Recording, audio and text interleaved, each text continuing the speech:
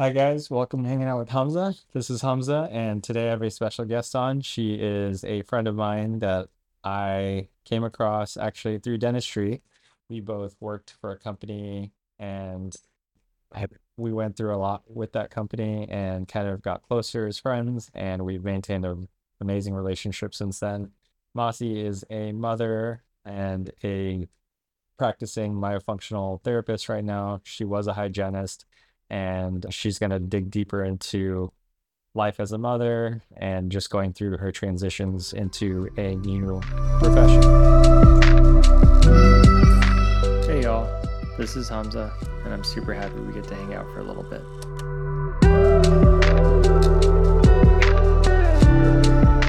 All right, guys, welcome to Hanging Out with Hamza. This is Hamza, and today I have my dear friend Massi. She is like a sister to me. She was a hygienist I once worked with, and we just naturally became really close friends. We went through a lot together through our first year of practicing in the dental field, and we just kind of maintained this relationship for the last 4 years now, I think. And yeah, I love her. I think she's just an incredible person, and I really wanted to have her on so she could talk about all the facets of her life. She's a very multifaceted woman with a lot of perspectives to share. So without further ado, I'm going to pass it on to Massi to introduce herself. Hi guys, my name is Maciel, and I've been a hygienist for the past 4 or 5 years, and now I am focusing on orofacial myofunctional therapy.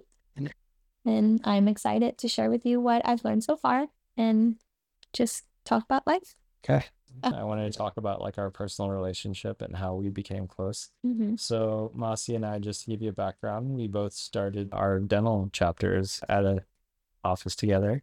It was for a DSO, which is a dental service organization, which those are those corporate chain dental practices that you work at. As a dental student, when you usually graduate, it's a lot easier to get those jobs versus a private practice. And it's usually just because, understandably so, a lot of private practice dentists would prefer a little experience behind your belt. And that's why a lot of dentists and hygienists will start off in these kind of fields because it gives us more experience. It gives us like a better kind of, you get better advantages out of it, like your healthcare insurance and all this other stuff. And then you can kind of go from there depending on whether you like it or not. I hated it.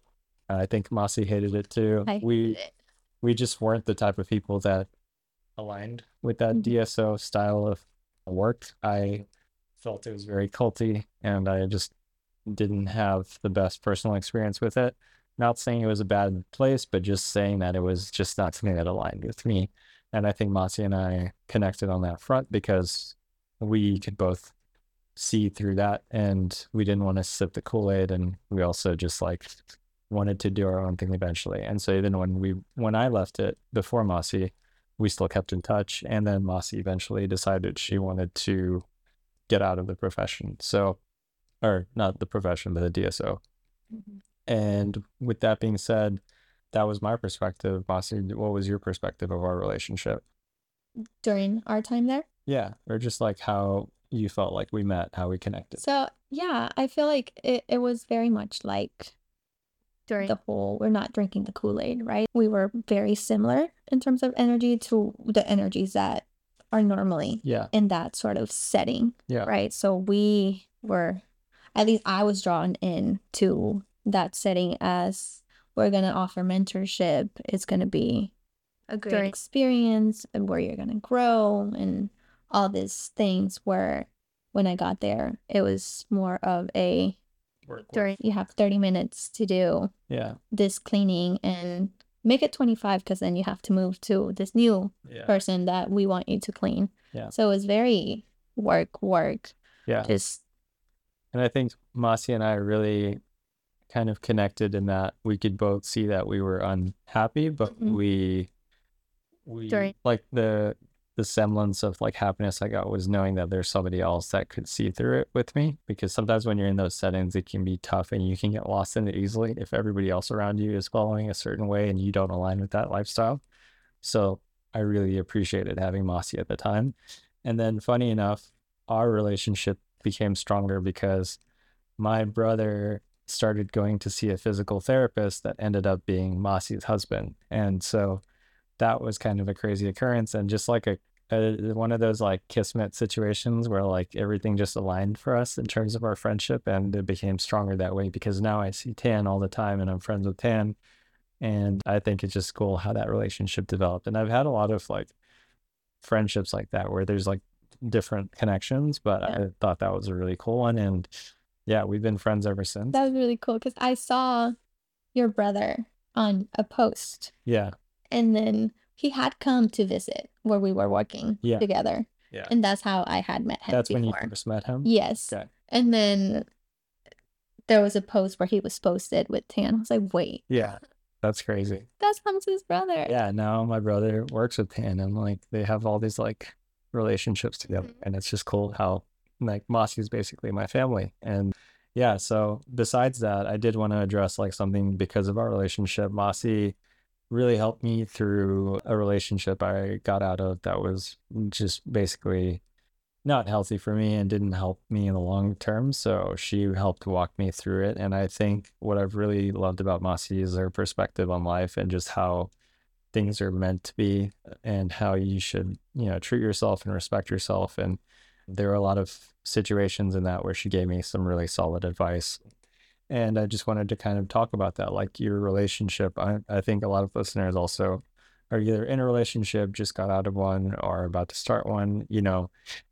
I think you and Tan have such a beautiful relationship. I know it's not perfect, just as any relationship, but is there anything you would like to kind of delve into of what makes your guys' relationship so strong and how you guys maintained it this long? So I feel like in terms of going back to energies, right? Tan has a very magnetic energy. So I feel like we match in that way.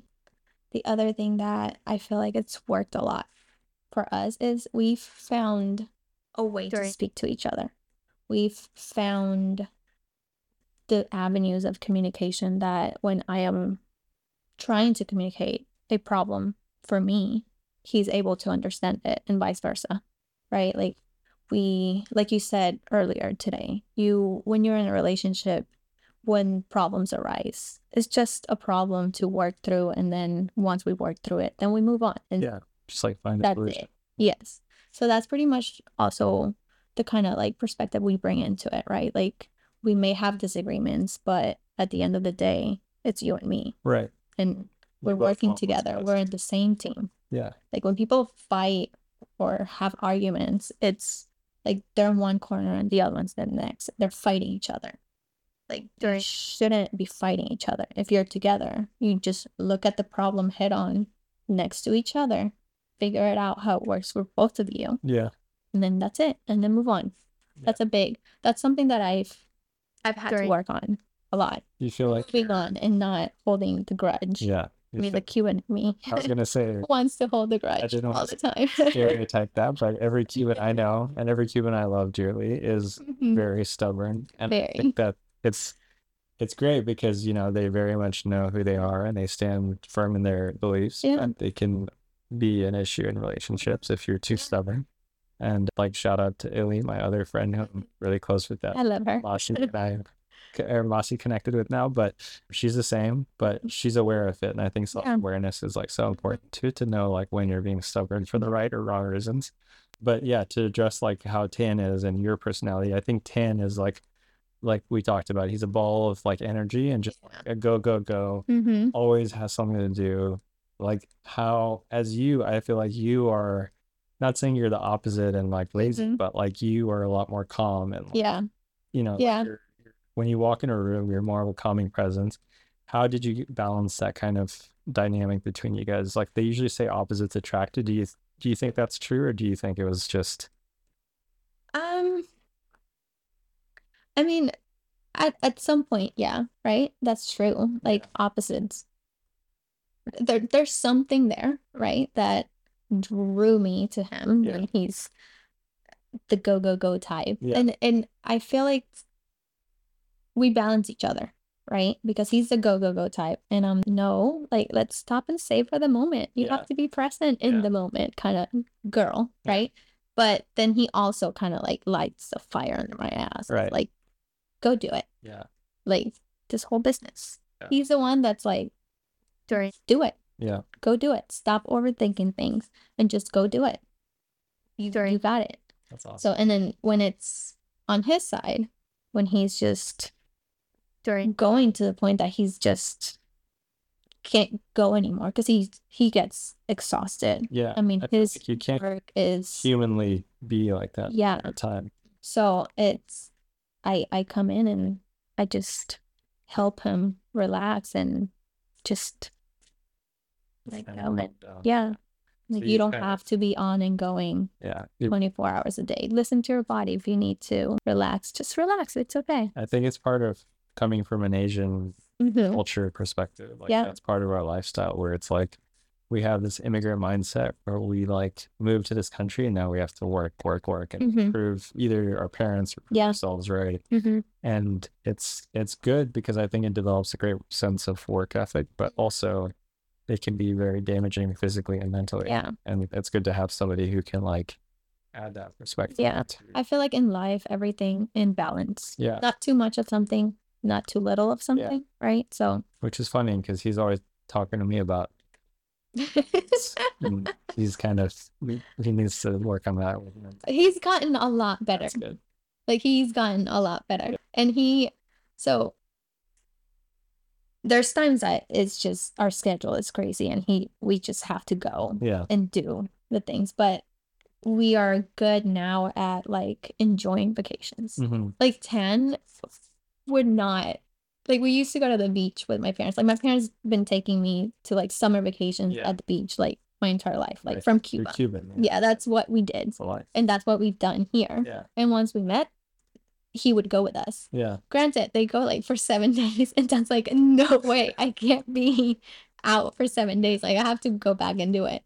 But it was a thing that he wouldn't even lay at beach. What would he do? Just run around? He just do sprints on the beach? Just think about how much he had to do. Yeah. Back home. And I'm like, but you're already here. Yeah. Like, it's okay. Yeah. It's just, so now in the balance, now it's less time that we go out into our vacations. But then when we're there, he works whatever he needs to do in the morning. And then the rest of the day, he just like relaxes and is able to enjoy it. Okay.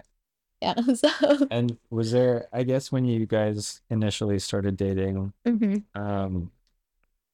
don't know, I think the problem with modern romance coming from somebody still going through that is the dating world is very fickle to where people are so inundated with options now and multiple dating apps, multiple options there that like if they go on a date and even 2 to 3 dates in, there's a couple of things that they don't align with and they don't like, little ticks here and there. They're immediately like, this isn't working out. I need to go to the next person.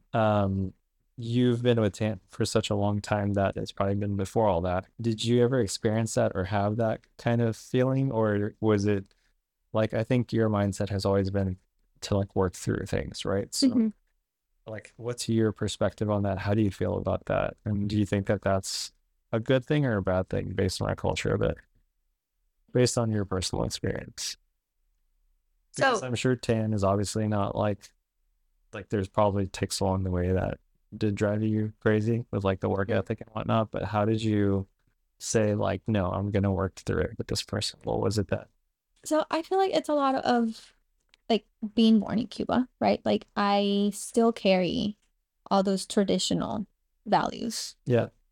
So I'm very traditional in that sense. To me, that's who I chose to be married to. Yeah. And did you know that from the instance you met him, that this is somebody I wanted to marry? So it's funny you ask, because in our first date, I told him I date with purpose. If this is not leading anywhere, then please don't waste my time. I don't want to waste your time. I want 4 kids if you don't have 4 kids, which I don't want 4 kids anymore. But it was always that. It was always like, if we're going to do this and we're going to spend the time, we're going to spend the time with intention. If this is not like, if you don't want to end up in a marriage or like have a family, then we don't need to be doing this. So it was always that intention was set and he wanted that. So we met in a different time, Yeah. right? It wasn't the craziness that it is now. Yeah. It wasn't it, and he also comes from a very traditional, right? Did you feel like your guys' cultural backgrounds were ever an obstacle? Just to give listeners a background, Massi is Cuban and Tan is Vietnamese. So those are very different cultures that I don't know. Like it's a very interesting combination. It was. It was a very. It was one of the first obstacles. Yeah. Because traditional Asian family, like parents didn't want him to do anything but marry an Asian. Yes. Yeah. So that was kind of hard for them to understand and to accept. And that was one of the things that I said, well, if it's not. Was it an issue on your part with your No. No, your parents were Okay. My parents were very What I open. feel like is that common in Cuban culture or is that unique in its own sense? Like I feel like Cubans are for the most part pretty proud. Yeah, they are. But The circumstances of maybe like lifestyle. I don't think, yeah, but they're not like like at least in my household, right? It was never like, well, you have to marry a Cuban. Yeah. Like there's no like other option but to in my house. Like it's nice if you do, but it's not necessary. Yes. Okay. Yeah. My parents never put the pressure on me on like who they would want me to. And do you feel like I guess the conflict there, did that cause any conflict in your personal relationship with him, having his parents kind of have this? Yeah, of course. Yeah. How Because did you guys work through that? How did you win that over ultimately?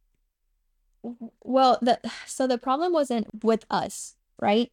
The problem was with helping his parents see that it shouldn't be an issue. Yeah. Right? It should be like, does this person make me happy? Yeah.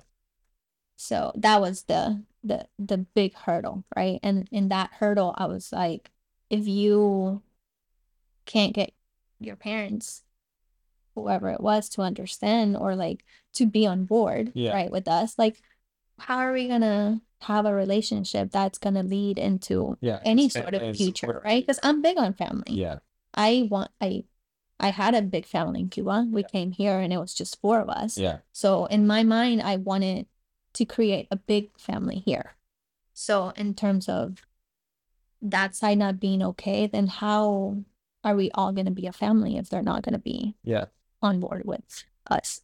But then we came together. He made sure to like explain to the parents, and they, after that little resistance, they did great at opening up their minds, right? And accepting me and opening their house to me and getting to know me as a person. Right. And then now it's good. Like his parents are amazing. His dad is a teddy bear that takes care of all of us. Like the way they show love is by feeding us. Right. They feed us so much. I think just minority culture in general, it's love for everyone, and that's a big thing. So yeah. I did want to bring up your restaurant. Are you comfortable, or do you want to talk about? Yeah, we can do it. Because Dan mentioned it was like kind of private, but I don't know. I mean, it is a little bit because it's not.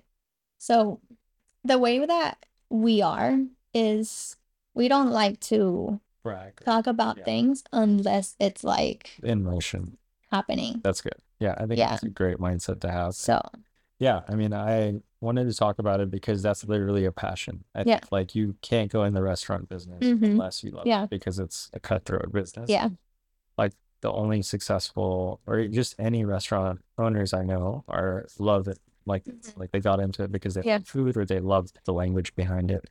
So I did want to talk about it, and I think it's such a cool concept. So I guess I'll briefly describe it from what I know. It's a sugarcane banh mi restaurant, and it's going to focus on organic / healthy food, and it's going to have a lot of Cuban and Vietnamese influence in it.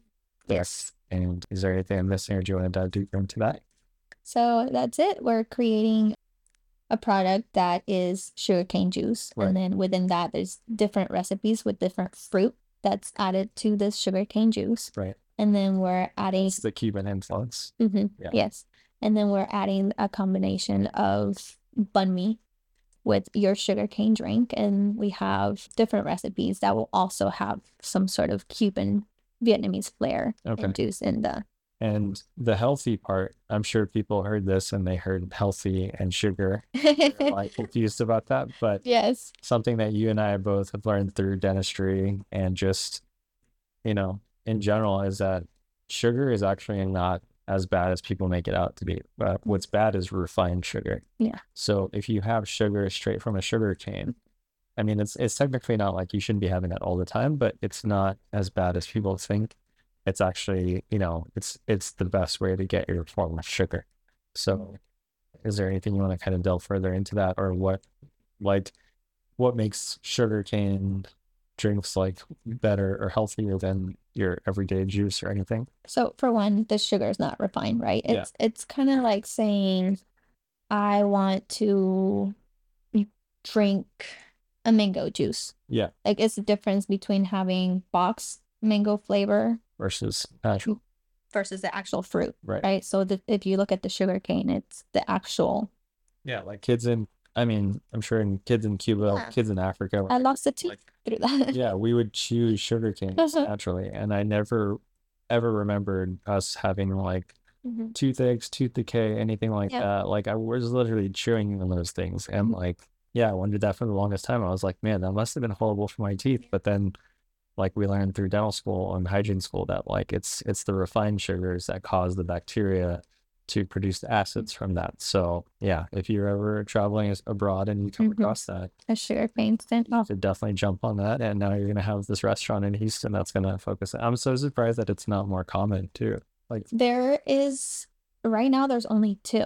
Wow. In Houston, in Bel Air, in Houston. Yeah. Yeah. What do you think why is there such a lack of that? Is it harder to collect sugar cane? Is there something like in that makes it complex? Well, the sugar cane takes a whole year to be able to harvest it. Oh, okay. Yeah. So it's not like a whole year type thing. And not many people know about it. Right. Right. At least that's in Cuba and Vietnam and things like that. But that's not something that's prevalent. And is it harder or is it more expensive because of how long it takes to harvest? Or like, do you feel like that's an issue for people to collect that? Or well, the issue to get it all year long is that to get it, you have to order big amounts. Yeah. And the regular person is not gonna. And you need a machine that completely squeezes the sugar canes to squeeze the juice out. Gotcha. And those, not everyone's gonna have that in their countertop at home. Okay. And then, so we got the sugar cane part, and then we have the banh mi part. Yeah.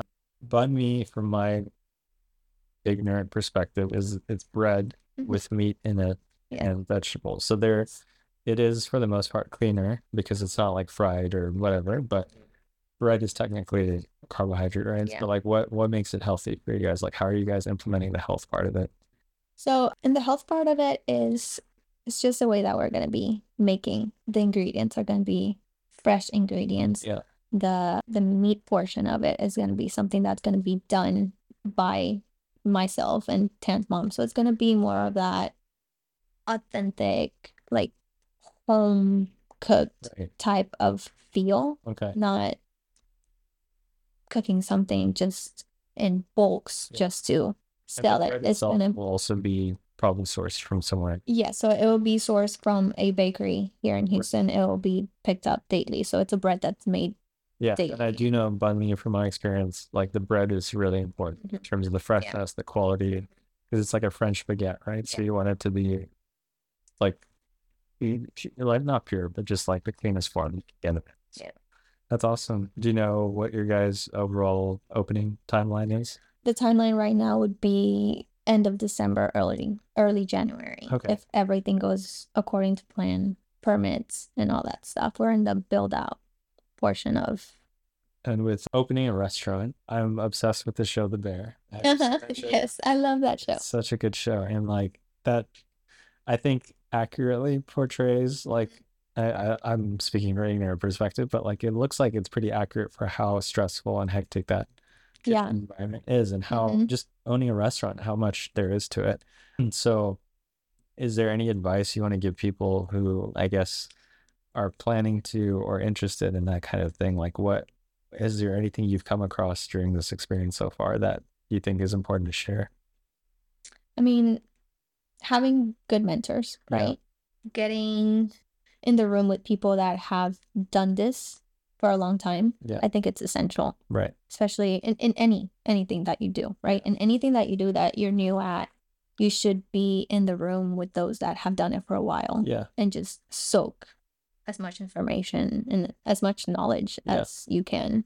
Is there anything that you took away from it that you didn't expect you would with restaurant ownership? Like things that you didn't realize were so hard to do, or Well, we're very early in our endeavor to restaurant owning, right? In this phase, I feel like the biggest thing that has is just keeping track of all of the things that we need to keep in mind to be able to get to that build out stage, right? Like all the permitting things for Houston and how logistics of it. Well, I want to go back to the show The Bear now. Who's your favorite character? Who do you feel like The you main would character. identify with? I love the main The character. main character is awesome. I love him, and I think his hair is the most accurate to my hair in real life. And I feel like it's so hard to find an actor. I'm like, I can copy his hair now. Yeah, that's so cool. I love his like overall personality. Yeah, I mean, I love his acting since Shameless. Yeah, I heard he's good. And that's why when I saw this show, I was like, Okay, there, it has to be good. I have to watch it. That show because I don't know. I'm like a big fan of like, well, The Bear doesn't count, but like, it's hard for me to watch depressing, sad shows because like after a long day, I don't want to get sad. Like I could never watch The Handmaid's Tale and all those other sad shows, and so Shameless to me seemed like that. But I did hear it's a great show. And he's amazing in it. So that's cool. Yeah, he's a great actor. What's his name? I don't know In the show. Like a real name. I don't even know his name. Okay, good. But I mean, he seems like a really cool guy. It's funny because in real life, he looks really short. And he's like super short. Really? Yeah, I'm like, damn, short king. It's kind of like the guy from. A lot of actors are shorter. Yeah, I met this actor from. He's. I don't know his name, and I think it's Think Like a Woman. He's George. No, he is black with like green eyes. It's not Michael B. Jordan, right? No, I heard is also. I would know. Is he? I've heard he's short. One of my friends said they met him in Las Vegas, and they also lie on their IMDb about their height, apparently. Do they? He said he was definitely not like 6 something. He says he's 6 something on like IMDb. It's like filters. Yeah. Oh my God. But I mean, Tom Cruise is apparently like 5'6" or 5'7", which is like funny to think, but yeah. Robert Downey Jr., like apparently in Iron Man, he had to wear like platform shoes to like stay tall as I shouldn't laugh at that. That's no, I mean it's like it's funny because like but like the lengths that people go to. Yeah. So before we do this myofunctional thing, she does a height check for me, and I'm always like nervous about my height because I'm like, I wonder if I'm like getting shorter or taller. But apparently I'm 5'10". I still believe I'm 5'11", but I was telling her that like I always tell people I'm 5'11" because it makes me feel better. But yeah, I mean, height for men is like such a it is. Well, because girls also like they're like, I won't date anyone that's like not 6 foot or whatever. I'm like, well, what if he's like a murderer and a horrible person? She's like, you have to be 6 foot. Just focus on the kind of person he is. Yeah, that's it. That's a healthy perspective, Massi. So that's not normal. We need a little. It should be. Yeah. So one thing that I know we talk about passions and whatnot, but I also think your mental resilience through a lot of things in your life has been pretty strong. And I think it's the Cuban in you also, just with everything you've been through in life. But one thing that we talked about was COVID and how it affected us both very differently. I'm guilty to say this, but I had an overall pretty positive experience during COVID. Like, yes, it was stressful and, work was definitely like a lot, but there were things in that aspect of my life that I'm very thankful for. Like I was able to enjoy it with people that I really had fun with at the time. And I think I was lucky enough to still have a job. I was lucky enough to be in a safe place. I was lucky enough to not get it. And yeah, I think when I hear people complain, I do feel empathetic towards their situation, but also guilt because I didn't have too much of a stressful experience with it. But, that brings me to your experience of it. And you did have a tough time because, you were going through pregnancy and you're going through a lot just mentally with having that, plus having a child to take care of. So do you mind kind of elaborating on that and what you went through and how you kind of got through all of it? Yeah. So I had Mason 2019. And then 8 months later, we got pregnant with Liam. And I had already, I had quit the place where we met. Yeah. Because I couldn't take it anymore. The cult. The cult. Yes. And then we got pregnant with Liam, and I was trying to get back into work, and I had just gotten a job at another cult-like facility that felt like the culture was a lot better. Yeah. So I started working with them January. Went from Scientology to The other one. Yeah. Yes. So I started working with them January of 2020, and I was due April of 2020. Okay. So I had been with this company for like 2-3 months, and then March rolled around. I remember it was March 17th. Yeah, that was when it happened. And it closed. Okay. And then I am 30 plus weeks, 30, like almost 2, giving birth. And they say there's a new virus that's killing people and killing those that are immunosuppressed and going through pregnancy and all that stuff. So now you have to stay home and you can't go anywhere. So it was very sudden. I felt very alone, right? And pregnancy is hard in itself, like everything that your body goes through. And then you're just shoved into the house because if you go to the outside world, then you could potentially be hurting your unborn child. Yeah. You don't know how, or even dying yourself, right? So it was very scary, very stressful. I had to completely shut out the news, like turn off any sort of like cable TV and just not pay attention to that and just go into my little bubble.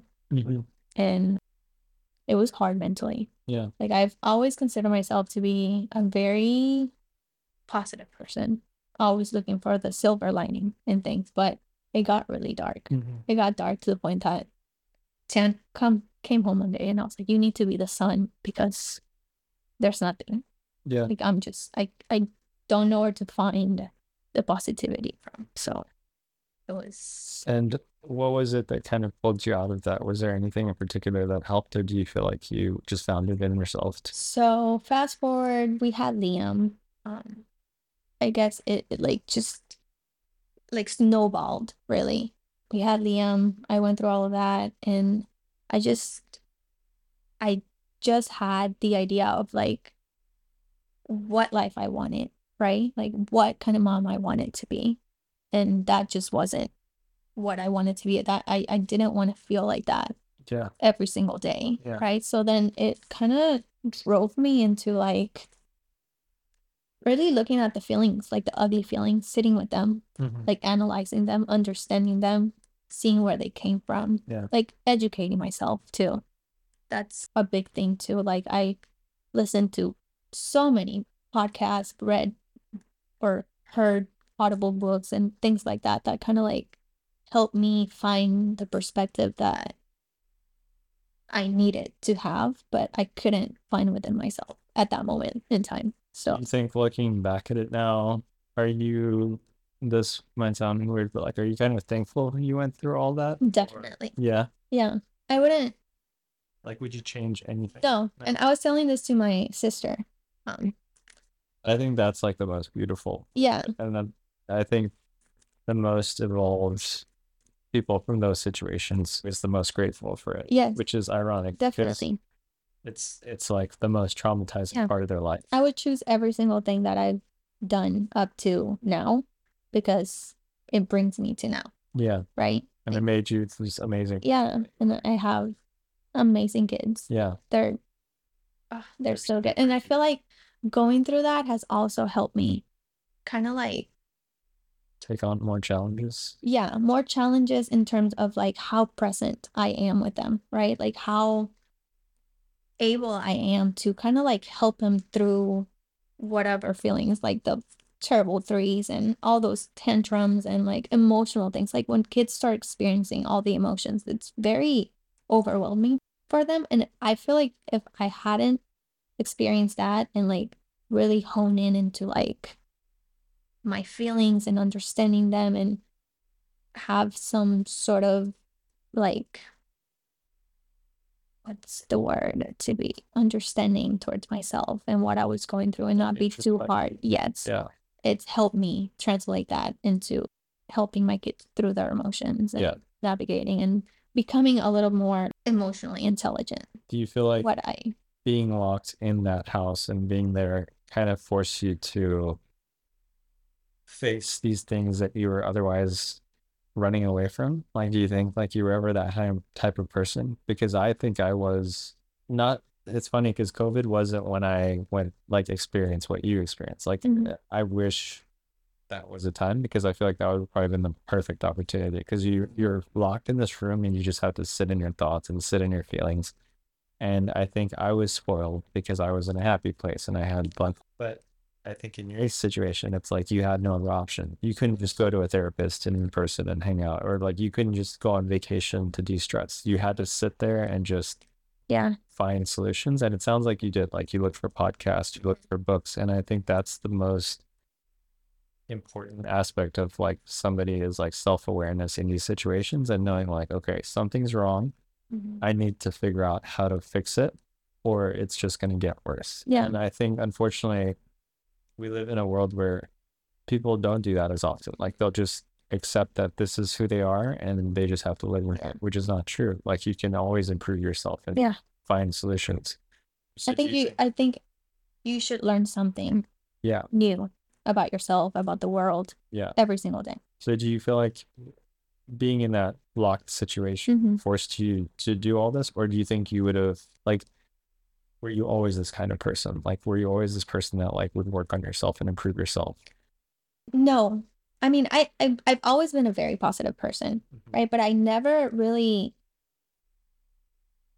like stopped long enough to like to feel these feelings. Yeah, to feel them. Yeah, to sit with them because they're uncomfortable and I would just like keep going, right? Like there was no stopping to it. When this happened, it kind of forced me to kind of stop and be like, okay, well, this is the time where you either like look back on it and wish you would have done something different, or you sit down and you write down and put everything on like purpose of how you want your life to be. Yeah. Because this is not a nice feeling. You're not happy. You're not content with where you are right now. So how can you change this? Like, what do you want for your life? Like, what do you want for your kid's life? What do you want for your marriage, right? Because at the end of the day, like, going down those feelings and not addressing them will weather away at every relationship you have, right? Like, if I'm not paying attention to how I'm treating myself, how I'm talking to myself, how much I'm challenging myself to be better and be a better person to all of those that are around me that I love, then what are you doing? Right? Do you like think you would have done this if you were single and not married and didn't have children, or do you think that that was the biggest driving factor for you? I think that was the biggest driving factor for me. Having children. Yeah. Yeah. I mean that's kind of like the catalyst. Yeah. Right? Like COVID was a big catalyst in terms of like my growth, emotional growth and all that. Yeah. But with Mason, I feel like that's if I could date it back to where I became more aware of like how I was showing up in the world. Yeah, it was with Mason. Okay. And the kind of mom that I wanted to be. I think we mentioned how like we've also been raised in immigrant households where there's a lot of trauma, there's a lot of broken ideas of what parenting should be, and being lucky enough to be in a generation where we can analyze and assess and see that this is not healthy and break that cycle and realize what's better. and listening to you and how you approach, how you behave with the kids. And, like simple things like when they're upset or throwing a tantrum, it's more like a cry for love and how you show it to them instead of like cutting off from them, like I've been in situations as a child where I was cut off from that love. Not my mom was an incredible person and I love her so much, but like, she probably learned this from her past that, and it's carried over into my life now. Like I'm an anxious human being and I have anxious attachment, and it happened in my past relationship that was unhealthy where now if I get that love cut off from me, it activates this anxious syndrome, and it's like the inner child in me starts to like get anxious and sad and like really reach out for that. And it all starts at like, how do you do that? Like, how do you break that is by like being the parent who shows the child support when they need it. And you've been really awesome at doing that. So I try. Props to you for it. But yeah, and then there's like a learning process to it. I've read and heard in many podcasts that what is very important with the kids is reparations and how like we're all human. We're all carrying all that we're carrying, right? And we freak out and snap and are rude and mean or whatever. But it's coming to them and repairing and saying, hey, look, that was not on you. It had nothing to do with you. And everything to do with whatever it is that I'm dealing with. I'm trying to do a better job at it, and that goes a long way. Yeah, you mentioned how even Mason, when he threw a tantrum, like he just asked for a hug after, like, and even though you were mad at him, you still gave him a hug because yeah. And I think that's like really, and like also I've felt some sort of like that withholding of love when our parents weren't completely pleased with us, right? And I feel that kind of like trying to sneak in, right? Like I feel that conditioning, wanting to escape my mouth, but I know you hold back on it. Yeah. Are you currently going through like therapy, or like how did you kind of learn a lot of these coping mechanisms or some things? Was it self-taught? Like what brought you to this? Yeah, so it's just I had all that time, right? Like I was at home with the kids. So I just focus that energy. Focus that energy on that. I found the things that would kind of soothe my soul. Like gardening has been a big one. And while I'm doing that, right, I listen to podcasts or I listen to books. Like the first book that I ever listened to was The Whole Brain Child. And it was a recommendation from a dentist that I work with for a very short time. And it opened my eyes up to how the brain like develops, right? And how the brain works when you're a tiny little child. So it's helped me kind of like translate it into like everyone's a child walking around, even if you're an adult. Like you're really you have a lot of things going on, and it's helped me like look at behavior and kind of be like, okay, well, you're using your downstairs brain. Let's go up to the upstairs brain now. So I want to use that on my brother all the time. So he's permanently in downstairs brain mode. But no, I think like even growing up as a kid, you look at adults and you're like, wow, they're so smart. They're like adults. And then you become an adult and then you see everyone, you're like, everyone's just a fucked up child with like some triggers. And like, you just have to figure out what their triggers are, how to work through them. And it's interesting. Like being a dentist now, like I was telling you earlier, is like, I thought I was going to go into this profession and be like surrounded by these professionals who are so educated and like have their shit together. Because obviously it's a lot of work to get to where you are.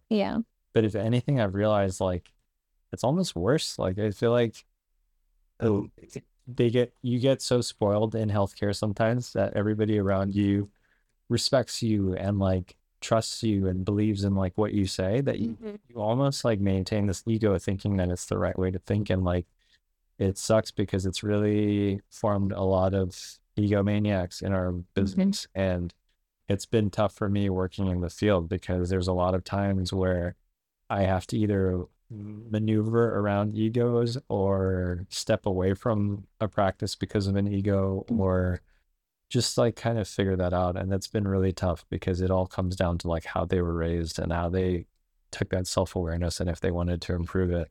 And it's tough. It's been the biggest struggle of my profession is figuring that out. And I'm not saying I don't have an ego. I for sure have one, but I feel like at least what I try to do is like if I realize I'm doing something out of selfish reasons, whatever, is like at least can I like observe, is it something I can improve on, or is it like, because ego is good. It's good to like know your self-worth and have like some confidence, but in certain aspects, like not 24/7. Yeah. That's been tough. And I'm sure as a hygienist, working through that is tough too, because there's like this sense of hierarchy and like belief of like one being better than the other and all this other stuff. So like I'm sure you've had to work through that too. Yeah. Which brings me to like your next thing, which I'd like to talk more about, is myofunctional therapy. Yes. Massi used to be a hygienist. She still is technically. Yeah, I'm practicing within my hygiene license, but there's a little loophole where I can practice orofacial myofunctional So therapy. tell me more about this orofacial. So orofacial myofunctional therapy is physical therapy for the muscles of the face and the mouth. Okay. Right? So what we're trying to accomplish here is to have the correct posture for your facial muscles so that we can get you, if you're an adult, to breathing better through your nose, right? And getting a better night's sleep. Yeah. Getting that oxygen correctly through your brain to get you to hit REM and have that good night's sleep where you're just feeling better. Yeah, you're having a healthier lifestyle. Yeah. We talked about one thing that we face in dentistry that's really underdiagnosed is sleep apnea and people who have, breathing issues, and it all starts with the mouth and, how it's formed and how, formulate it when you're speaking, you're breathing, you're sleeping and everything. And I think it's cool that you're focusing on that because it's something you don't come across a lot in our profession. And with having that background, do you feel like it's something that I think what really like want to address is how in dentistry we tend to put band-aids on a lot of things when we're not addressing the underlying overall issue, which is sleep disorders.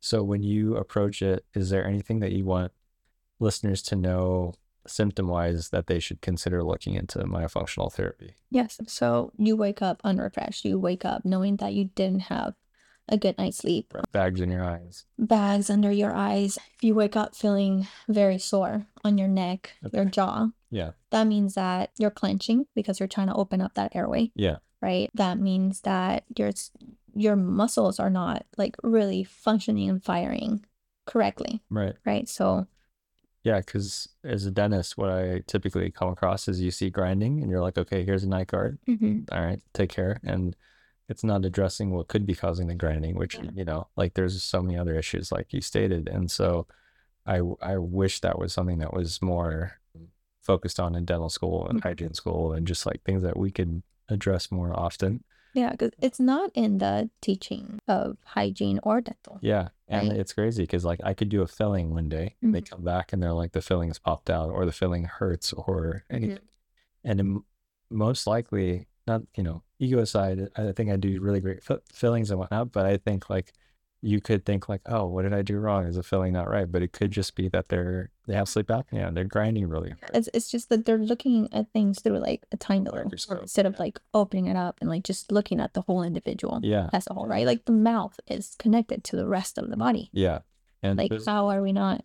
Therapy is like such a commonplace science now. Like we look at the entire body, we see, okay, your right arm is more slouched than your left arm because you're doing something in your daily life, occupational therapy. So I think it's incredible that we haven't reached that yet with dental therapy, like, having this. So I do think it's amazing that you're doing this. And I love that you've approached this field just like with the restaurant business. I think it's something that like, it takes a lot of risk and it's a lot of like, just dedication to your craft. So props to you for doing that. When you I guess take us through a walk of like a patient. Let's pretend the listener is a patient and they're about to come see you because of this. They think that they might have sleep apnea, like they have sleeping issues right now. How would a typical exam go about? So a typical exam would be me taking a couple of pictures for the intake. I want to see the tongue placement in a couple of different spots. Right. I want to see the color of your palate, like how developed is your palate, if it's concave or if it's a dome shape. Yeah. So we would like it to be. I evaluate to see if your tongue can move in the full range of motion Yeah. that it should, or if it has some tethering tissues. We look at overall posture, like orofacial myofunctional therapy doesn't give you the benefits, the full benefits, if you're not looking at it in terms of posture and how we're doing these movements. I look at the tongue. If the tongue is not moving separate from your lips, or even some people recruit like neck muscles to be able to move their tongue. Oh, wow. So through this evaluation, I'm looking at all of these movements and I'm looking at all the compensations that you make. I'm looking at face development. If I do measurements of your face to see if the development has been even. Yeah. Or where is there more development than the other side. Normally it's just for listeners, she measured my face and it's symmetrically perfect in all aspects. So just want to confirm that. That's on record. So no, on record. No, Massi basically said I have a slight tongue tie. So, I'm not that perfect. I have some imperfections, but slight. Yeah, and Massi said you were slightly longer on the right side than your left. Yeah. Yeah. So yes. So I Not to always no, it's okay. You're okay. So I've always noticed that my glasses kind of sit one higher than the other. And I never really understood why. And now that I'm studying this and I'm looking at myself, I mean, I'm doing therapy for myself and I'm doing that for the kids. So I'm just criticizing everything. Yeah. So then I've noticed that on my right side, there are more constrictions under my tongue. Yeah. And that is what's prevented this side of my face from developing at the same rate. Do you feel like it's affected your speech pattern? Definitely. Yeah. Or are you just like, oh, I'm just Cuban. That's how I talk. Oh, well, I always put it as like because of learning Spanish. English Yeah. and Spanish being my first language. That's why my tongue is like crazy and Yeah. doesn't move correctly. But no, it's because of, and I remember, it's crazy because I remember when I was younger, they took me to get evaluated and they said, you don't have a tongue tie. Oh, wow. So they were. I don't, they didn't know. Okay, it's back. Yeah. It was in Cuba. Yeah. Plus their judgment of tongue tie probably means like it's like right at the tip and it's Yes. like it's like very evident. But yeah, there's many, like you said, variations. Yeah. Like what was I? I'm average or 40%? Yeah. 50 on the back. Yeah. Okay. And then 80 on the tip. Okay. So yeah. And then just growing, and then it went into all my teeth were coming out and they said, well, you don't have any space, right? So you're going to need braces. But just in case, we're going to take out the premolars just to see if we can add more space so you don't need braces. Yeah. But now it's shown that by doing that, you decrease the space. Did you lose your premolars? I had 2 on the top and the 2 on the bottom. They're gone, like the first premolars. Because of that. Yeah. So I would go every other year or however the growth chart is. My dad would extract teeth to open space for those to come out. Yeah.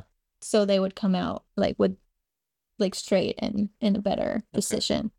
But then that's interesting. Yeah. And if you look at a child, the primate space, that's necessary. Yeah. You should be able to put a penny in between each one of your child's teeth in the primary division. That means that you have enough space for the other teeth to come in. Yeah. If you have a 3-year-old with crowded teeth, then you should really consider going to a pediatric dentistry. Yeah. That focuses on airway and on expansion, early expansion. Okay. That's been proven to be great. That's awesome. For kids and to get them started, right? So yeah, we don't have to. Okay.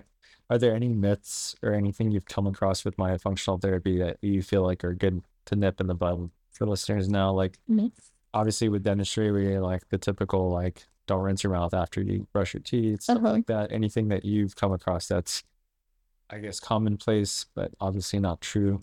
I guess just teachings that I learned in hygiene school, like pacifiers. Yeah. Yeah. What's the thing with that? Yeah, they would be like, it's okay if it's an ortho. Yeah. But with Mason, I did the ortho pacifier, and now we're dealing with an open mouth and a tongue thrust that is really hard to. What's the difference? So the ortho pacifier, first of all, doesn't work. It's the same issue. And second of all, what's the, I guess, solution to that? Just no pacifier at all? Yeah, I would say no pacifier at all. Because if you really think about it, you're putting the pacifier, right? So the tongue is under. Yeah. And it's not really, it's laying low. It's not. So it's losing the tonicity. Like it's not being exercised. It's not practicing getting in the spot that it needs to get into, right? So the tongue should be, the tip of the tongue should be behind your top front teeth, and then the rest of your tongue should be resting on your palate with your jaw closed, and then there's a space in between your teeth. They should never be touching. So that goes for thumb sucking. Try to break that habit if you can. So we also, through the course that I took, they also gave me teachings on how to do habit elimination. Okay. So I you can teach that in your non-functional. Yes. Okay. So when you see kids, typically, do you do a different exam when you do that, or is it the same? It's the same depending on their age, right? Because this therapy is very like they have to follow directions, they have to follow like a exercise program. So depending on their age, like it's how much we teach and what exercises we do and all that stuff. With parents that could be listening to this and looking at their kids' growth patterns, like my sister's always texting me and asking questions. Are there any? Which I looked at the video that you sent me of your nieces, and I looked at their teeth and like their face. I was like, okay, good. But one of them is a thumb sucker. Oh yeah, I'm gonna work on that with her. But yeah, they say it's okay though, but no, like you're applying constant pressure, and that's what shifts things, right? Like that constant. As a dentist, I see that with patients that are adults now. Like I can see their palate is narrow, and you can see the teeth are flared out. It's like basically complete perfect representation where the thumb was. I used to suck my thumb. Thank God I didn't kind of get that. But that's why I mentioned earlier when she did the exam that I was worried I might have a narrow arch because I sucked my thumb all the time. And my mom would put like chili powders and do all this stuff for her. It's like now I just love chili. It's like now I love spicy stuff, probably because of that. But yeah, is there anything that you could mention to parents right now that they're maybe seeing in their child, like maybe speech patterns or breathing habits, anything that would kind of give you? So watch them sleep. If they're sleeping with their head up, their mouth open, they're gasping for air. Okay. If one of my they just move at night, if they're just like switching positions, they're not getting a good night's sleep. Okay. They're not hitting that REM. If you hear them snoring, you should get that. And in terms of speech patterns, is there like the lisping? Yeah, the lisp. With Mason, we had to do speech for a while after the frenectomy because his articulations were horrible. They were just not there, and it took him a little while to be able to actually like get his speech up to date. So yeah, with speech, it's another telltale sign that the tongue's not moving correctly. And how much does stress play a key in this all for like sleep apnea and all that? Do you think? Because I always bring it up with patients, stress attributes to a lot of grinding and whatnot. But do you think that's only like one small factor of it? Is it other stuff that attributes to it? Or like, is it mostly to do with genetics and like how your physical formation of everything is attributes to it? You mean the grinding? Like how like apnea. Like I always attributed it to like it's probably stress induced, but is it actually? So I mean, sleep apnea is right, like your brain's not getting the oxygen. Right. If your brain, it's like a cycle. Yeah. So and then you're always on that like fight or flight. Yeah. Right. Your body's always on that stressful. Because you're not getting REM. Yeah. And your brain's not regenerating. Like when we're sleeping, like our brains, mostly like when we're kids, right? Like they're regenerating. They're like kind of like taking things out, like whatever memories we don't need, they take it out. And like it's just detox. Yeah, Yeah. pretty much. If you're not hitting that, then you're like on a constant like fight or flight, like cortisol levels are high. If also with kids, if they sweat, they shouldn't be sweating unless it's like a hot room or whatever. But if the AC is on, the fan is on, a child shouldn't be sweating. Yeah. That means they're in that fight or flight, like trying to breathe, trying to gasp for air. Wow. So, yeah. So that's amazing. Well, I'm learning all this from my imaginary child. It's I mean it, but yeah. Yeah, no, it's good to know for patients too, because I mean, like as a dentist, it's tough because we look at everything as a hammer nail situation, and there's so much more to it. Like you said, we're looking at it through a microscope, and I think the day we start to reflect more on that myofunctional aspect of it, I think we'll probably have less implant failures, less fillings falling out, like less grinding. And I mean, yeah, imagine like someone sitting with their jaw and their tongue in the correct posture, right? And you leave that it's called a freeway space. It's like 3 millimeters that you should have in between your teeth. You're not grinding that. So yeah, it's like the baseline knowledge is there for us. We know what freeway spaces, video, all that stuff, but we're not learning about the underlying mechanisms. and I feel like we're not connecting the dots. Yeah. Because it's a multifactorial type of thing, right? Like it's different. It's the MDs, it's the dentists, it's the ENTs, right? It's like we all have to come together. Yeah, I think and work together, and that's a big. Yeah, it all goes back to that ego thing again. It's like I think nobody wants to. I don't guess know. it's Hocus pocus. Yeah, like No such not my thing. problem. I'm gonna send it to this guy, or not my problem. I'm gonna send it to this guy, and then it's eventually becomes like I can't figure out what's causing it, but I can fix this one thing that was caused by it, and it's like it's crazy. But and I'm guilty of it too, because like yeah, if I don't have the natural or the resources to understand what's going on, I'm just gonna do what I know best. What I know best is to do a filling on that tooth that has a broken whatever grinding. So But and also is having that mentality of like being a lifelong learner. Yeah. Right? Yeah. Just because you went to school for this, science changes every day. Right. There's things that we find. That's why we have CE every day, education. right? So like just being open to the changes, just being open to like actually seeing like Breathe Institute. That's like a really good. It's done a very good job at bringing the research for OMP and all that. So we talked about myofunctional therapy in terms of hygienists and dental students and dentists and hygiene students listening to this. What resources would you recommend to them? Okay, so I would start with Christy Gatto's book. I can't remember right now the title of it, but I'll send you a picture so you can. So the person that wrote the book was Christy Gatto, and it's just a comprehensive way of learning of the muscles, the nerves, and all that stuff that happens in the face and the mouth. Gasp by Gelb is a good book to read, and it talks into like sleep apnea and all that stuff. Tongue tied, if you're experiencing or having someone that has a tongue tied issues and things like that. Breath. Someone like me. Breath. Okay. By That's one I've heard a lot about. And I've had a lot of experience. it goes into depth of why it's so important Like to breathing. breathe. Yes, and the volume that you breathe in. Yeah. And the importance of just breathing through your nose or like. Okay. Yeah, so you guys heard those. I will mention those in the description, and I will try to get all your sources from whatever you recommend for them in the description. So if you guys are interested, feel free to check that out. I guess we've covered quite a bit, and I'm very thankful that I could have you on here. This is a great Thank you episode, and I appreciate just the input you've had on it.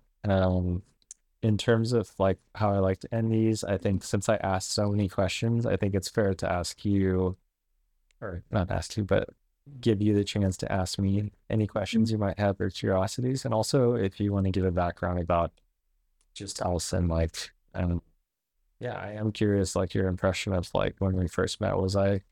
How was I as a dentist? Hopefully I was like a good friend to like, or person. You were too.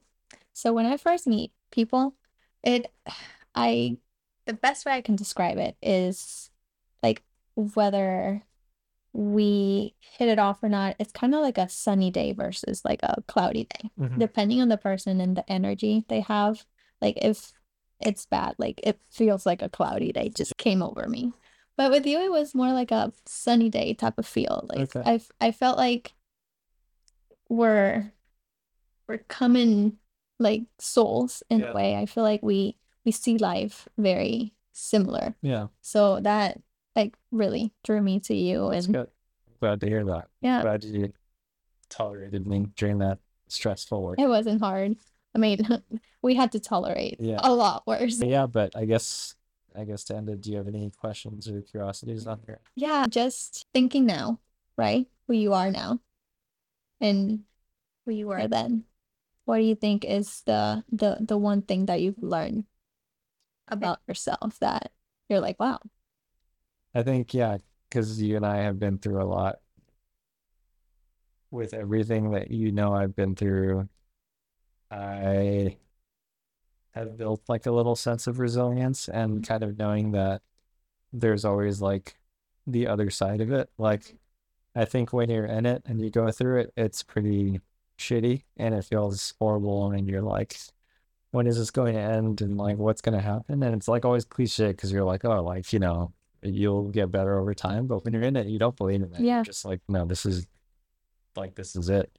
So I think like myself now is a little bit more resilient to that stuff, but it still takes time and it still sucks when I go through it. And I still do feel anxious and stressed and depressed at times, but there is this like light of hope. I feel like just like hearing your voice, hearing a lot of my friends' voices, just being there to talk through it. And you've always been great at like, if I am going through something and want to talk about it, like you're always receptive and you always give great advice. So I think that's something I've learned too, is like instead of harboring this stuff internally and just like sitting in it, like I'll reach out to people, and like that helps with the resilience too, is like just knowing that I have a lot of people on my side that are willing to help and support me. So yeah, hearing your whole story about like what you went through with COVID was very inspiring. I can't imagine going through that, especially while having like a human being to take care of, is a lot. So it's taught me also just not to be like too selfish in that regard. Like there's other people that rely on me too, like maybe not a child, but like I also need to like pick myself up so I can take care of other people when they need it. So that's like super important to remember. But yeah, like I said, I'm super grateful for you and our friendship and Tam, and just knowing you guys has been really great. And just being able to like take notes from what a good healthy relationship's like and hopefully carry that into one eventually I get into. Yeah. And then one day we can go on a double date and laugh at all. Yeah.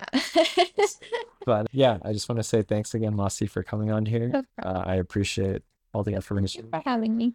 It's been a great challenge. Yeah.